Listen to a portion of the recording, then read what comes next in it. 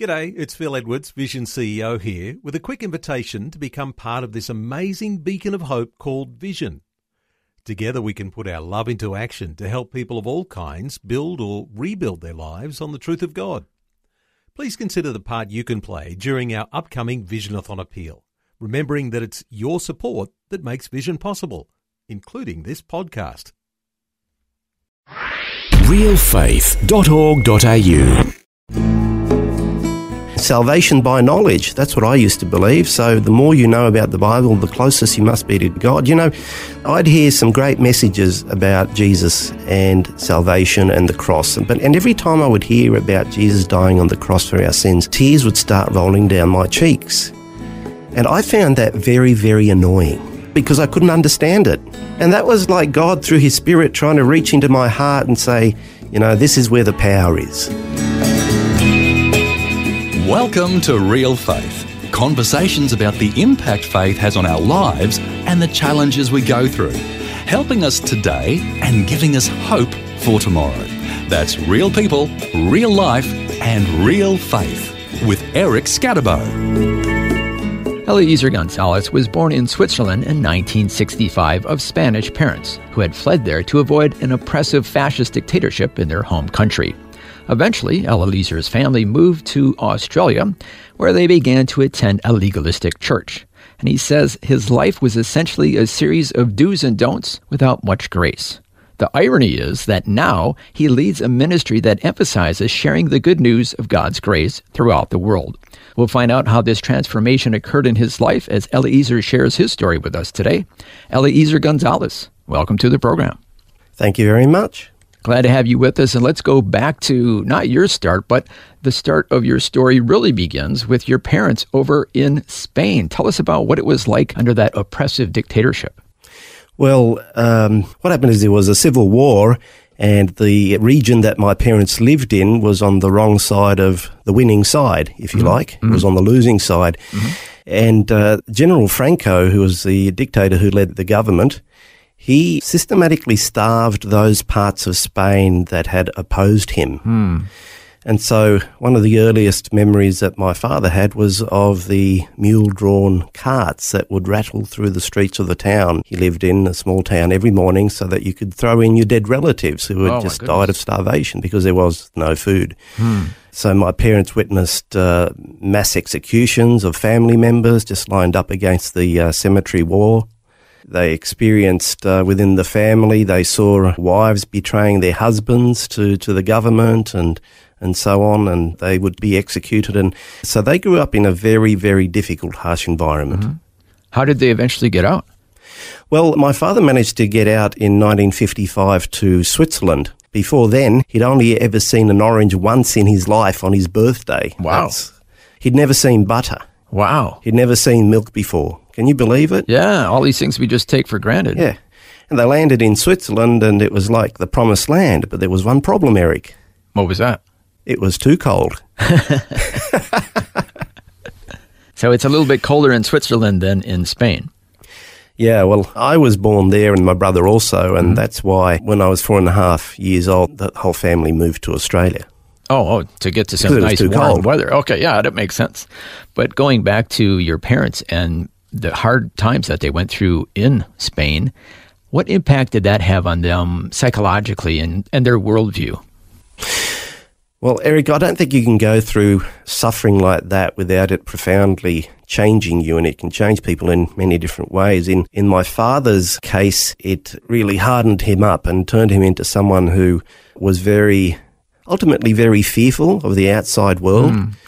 In all respects, but outwardly he gave an impression of great confidence, someone who could become angry very easily, who desperately wanted to trust but found it very difficult. My mother, on the other hand, was exactly the opposite. She became extremely codependent. She hardly had an opinion about anything, really, and just depended on my father for everything. So my father and my mother both, the suffering affected them in very dramatically different ways. And then settling in Australia, you said that your upbringing was harsh. Where were you in Australia, and why was your upbringing harsh? Well, I was in Sydney, and the reason why my upbringing harsh isn't that my father was physically abusive or abusive in that sort of way, but very emotionally abusive. And it was harsh, and I only recognise that now when I've got grey hair myself, right? You can't see these things when you're a kid. In fact, I thought until maybe 10 years ago, because I'm a slow learner, that I had the perfect family. This is just the reality of things. Understanding yourself is the hardest thing for most people, even though we don't recognise it. And so I can't remember, for example, my father ever giving me a hug. Or praising me for anything at all, ever. So my family was certainly not a touchy-feely family, and I'm a touchy-feely kind of guy. We've all got different love languages too. Right. Yeah. And what I craved, as every little kid does, most of all, was my father's love, my father's acceptance. Yeah. And I grew up feeling that nothing I did was ever good enough. I was no good at sport, no good at doing the sorts of things my father valued.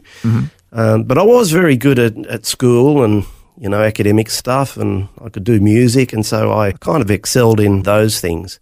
And I tried to get self-worth out from that, desperately hoping that that'd be good enough, but I never got my father's approval. And going back to your father and how the harsh experiences they had in Spain affected them, you said that their lives were kind of based on fear of the outside world and a corresponding need to control. How did that outwork itself in their lives? Well, I grew up in a very judgmental environment. For example, we'd be walking down the road and I'd be holding onto my dad's hand, and I wouldn't have been more than 7 years old, and I remember that there'd be someone who was a little bit chubby, maybe a little bit overweight, who'd cross our path, and my father would look down at me and say, "See, Eliezer, that person has no self-control and they're going to pay for it." And that instilled in me a very judgmental attitude that I've had for most of my life. I'm still struggling with it. I'm no longer judgmental of others, but the hardest person it is to stop judging? Who's that? It's yourself. Yeah. Right? That's always the way it is. And it also manifested itself in that, we never saw the good in others. We also saw the bad side of others. And we also ended up in a church that sort of fit that mindset, where it was always them and us, the outsiders. That's them, and we're us.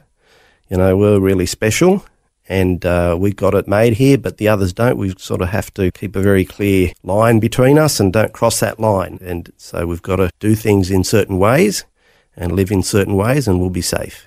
So your view of being a Christian was following a bunch of do's and don'ts and being a perfectionist. Yeah. Well, it was. Of course, no Christian will ever admit to being a perfectionist, and I certainly wouldn't have admitted to that, but I was. I recognise that now, and I haven't understood that until the last 15 years or so. Because one of the things that everyone is good at in every part of life is justifying themselves and rationalising, how they choose to live. And it's comfortable to think you're living in a way in which you're in control of your life. And it's even more comfortable to think that you're living in a way, if you're a Christian, that you're kind of at least a little bit in control of your salvation because of the way you live. Oh, okay. Yeah, I see. So that's why it would be attractive, because you're in control. It was attractive. And then, of course, there's this whole idea of the them and us idea that I talked about. We're special because we do these things that those people outside don't do, and we don't do the things that they do. And so I really grew up with that really drummed into me. And, I know that, Christians are special. I know that. But we don't think we're special from a position of pride. We know that in and of ourselves have exactly the same need of grace. And there by the grace of God go I, that sort of thing. So we know that. Yeah. But that wasn't how I looked at it before. There was no humility in my understanding of Christianity. And it's so easy for us to be prideful, especially if we think our group is better than everybody else. Well, that's right. And it was natural for me to feel comfortable in a church setting that taught that there was only safety in following its rules, because that's what I'd grown up with in my home setting as well. And also you had a lot of biblical knowledge, so you must be spiritual because, hey, look, you know all these Bible verses. Oh, don't get me started, Eric. I mean, salvation by knowledge, that's what I used to believe. So the more you know about the Bible, the closest you must be to God. You know, the two people whom Jesus Christ, the only two people whom Jesus Christ commended in the New Testament, in the stories of Jesus for their faith, neither of them were Jews and neither of them knew anything about the Bible. They were two Gentiles, two people who weren't of the Jewish race. Mm-hmm. And so, but I used to Can you tell think us those real quick? Yeah, sure. One was a Roman centurion who asked Jesus to heal his servant, and he was commended for his great faith. Mm-hmm. And, you know, the centurion were hated by the Jews. They were the great oppressors because they were the Romans. They'd taken over their country. And the other one was a woman who lived in the region of Tyre and Sidon, where the Phoenicians had lived before, and they were the great enemies of God's people historically, of the Jews. And, you know, the Jews called them dogs, really. Mm-hmm. And she came and begged Jesus for healing. And to cut a long story short, he healed her daughter, that was who needed healing, and said, look, I haven't found such great faith anywhere, not even in all of Israel. Mm-hmm. So that was a bit of a slap in the face for the true believers back then. As the Bible says, without faith, it's impossible to please God. So even though knowing lots of Bible verses is fantastic, but that's not really what's going to please God, just knowledge, head knowledge. I'll never downplay knowing the teachings of the Bible, but I'll always put faith and a genuine trust in God, no matter how much or little you know above that. Because a genuine faith, I mean, faith is the only thing that saves. It's your connection with God, nothing else.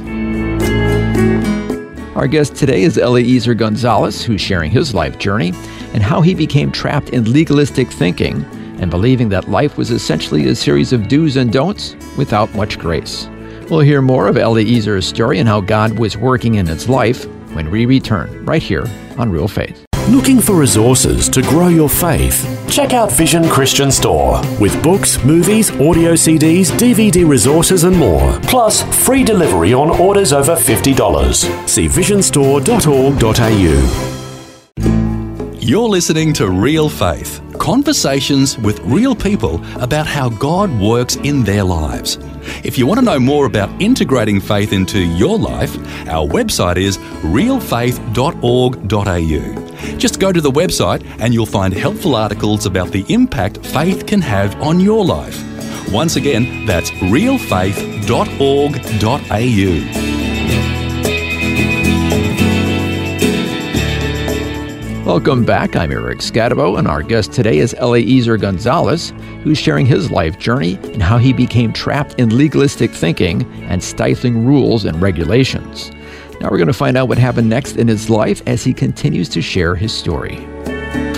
Well, it's funny because even back then, Eric, you know, I'd hear some great messages about Jesus and salvation and the cross. And every time I would hear about Jesus dying on the cross for our sins, tears would start rolling down my cheeks. And I found that very, very annoying. Oh, yeah? Yeah, because I couldn't understand it. It was touching your heart. Well, that's it. See, there's more than head knowledge here, right? Exactly, yeah. Mm-hmm. And that was like God through his Spirit trying to reach into my heart and say, you know, this is where the power is. Mm-hmm. You know, this is where the heart of everything is, at Calvary. But I had covered up the cross with so many other teachings that I considered as important, other rules even. And I'd hear wonderful sermons about the cross, and then, you know, next time I'd hear other sermons that were more legalistic, and I was so confused about what the gospel is. And I was so desperate to live, because I was a perfectionist, I was so desperate to live the right kind of life so that I could meet the standard that God set for me, so that I could feel accepted by God. You know, my whole journey of life has been a journey of struggle to be loved and accepted. And what I didn't get from my father, I then projected onto those around me, and especially my wife and my family. I made it very difficult, you know, when I later on had my own family. And the irony is, by focusing on not doing things, you know, the do's and don'ts, but mostly the don'ts, not sinning becomes harder. Well, that's the thing. I remember when I was 14 and 15 and 16, who hasn't committed some sins when you were a 14, 15, 16, right? Yeah, exactly. And I remember that I used to make a list every morning of the good deeds I was going to do. It was a checklist, and then a checklist of the sins I was going to avoid, right? And it never worked out for me. I could kind of do the good things, But I couldn't stop doing the bad things. And the more I focused on stopping doing the bad things, the more bad things I did. And I've discovered that that's a basic rule of life. The more you focus on what you don't want in your life, the more it will be in your life. If you focus on anger, you'll become angry. If you focus on, your addictions, you'll become more addicted. Right? You have to fill your mind with what is good, with what is positive. And as Christians, we believe that we fill our mind with Christ. And with his goodness and with his love and his mercy, and that drives the rest of the agenda of our lives. But I didn't get that back then. That the Lord will set you free from the bondage to sin by focusing on him. Yeah, and I'm freed from the bondage of sin now. It doesn't mean I'm not a sinner. It doesn't mean I don't sin, but I'm free from the bondage. I'm not in the place where I was back then. I've discovered the secret. I'm at peace with God and with others, genuinely. I'm the happiest I've been in 50 years. Seriously, Eric. Fantastic. And we're going to find out what transformation occurred in your life that makes you so happy. But first, let's go back to when you were a small child. You always had a sense that God had a great purpose for your life. Tell us about that. Yeah, I did. I think that was a God thing, but my parents really, I guess, drove me and had great expectations of me. They drove me to excel at everything. And I grew up on the Bible stories of Moses and David and Paul and all these sort of great heroes of the Bible and stories of missionaries and whatnot. So I was convinced that God had a really great purpose for my life, except I didn't know what it was. And then when I hit my teenage years, into even my late teenage years, I'd have a lot of people who'd come up to me because I had a lot of Bible knowledge. I guess I can say honestly far beyond my years, because I believed in this salvation by knowledge thing. And so people could come up to me and say, look, I really believe that you should go to Bible college or seminary and study for the ministry and become a pastor. And I would always say, no, I believe that God is real, and if he's real, he can tap me on the shoulder just as he, tapped Peter on the shoulder on the fishing boat and told him to follow me. If he wants me in the ministry, he'll tell me so himself. Thank you. I really do appreciate it, but I'll wait for Jesus to tell me. And I was really convinced that Jesus would at some stage, but it seemed he never did. But let's go back to when you were 14 years old. You had a significant encounter with God? Yeah, even though, I was a perfectionist and a legalist, I always had faith in God in the sense that I knew that he was real and that the Bible was true. There's a lot of people in society that used to go to church when they were kids and then stopped going to church. And when you go to church as a kid, you go because your mum and dad take you, right? Yep. And you believe the things they tell you because your mum and dad tell you that they're true. If your mum and dad are Christians. And that's what I used to do. But I didn't know it for myself. That's a difference, and that's an important step, I think, that believers in Christ, followers of Jesus, have to take. You have to know it for yourself. And so I remember when I was about 14 years old, I was going to a Christian school, and I went to a meeting.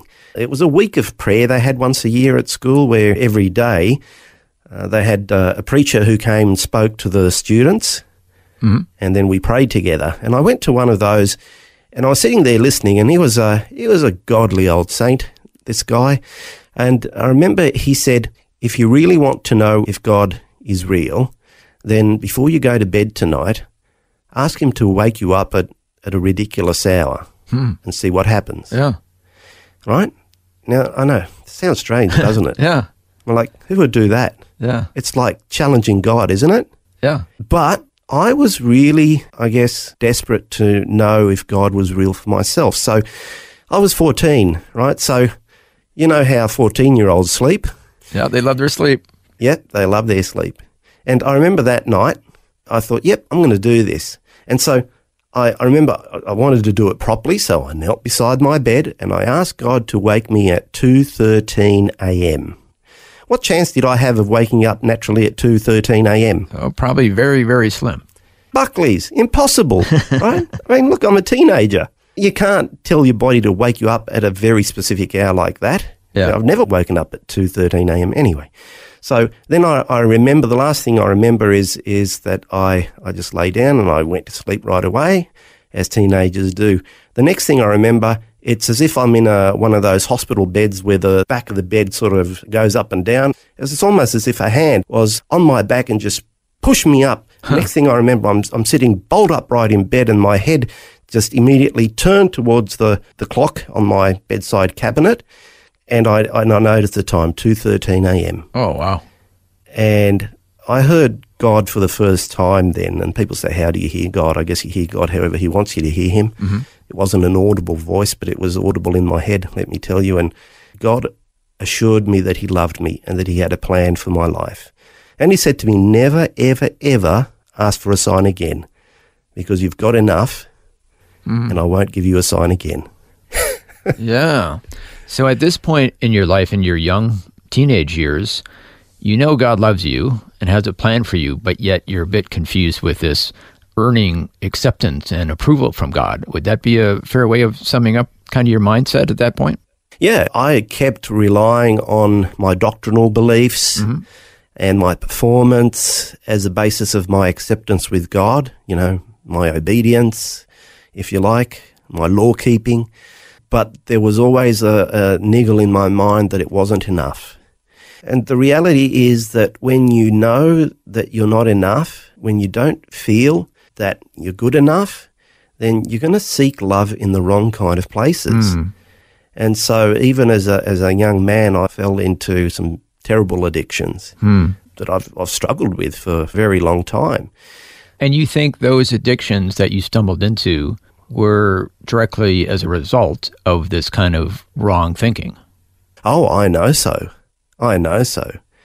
Because I've only been able to have the victory over those when my thinking became right thinking.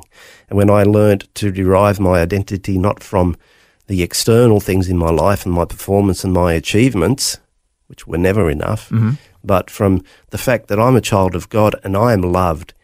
Even if I never felt loved, I don't need anyone else's love, you know, even if I was unloved by everyone in the world. It's good to be loved. Yeah. But I have the eternal love of God, and that's enough. Amen. So meanwhile, even though you had this message that God had a special plan for you, you went off into a different direction. You didn't go into ministry. You went into several different secular positions. Is that right?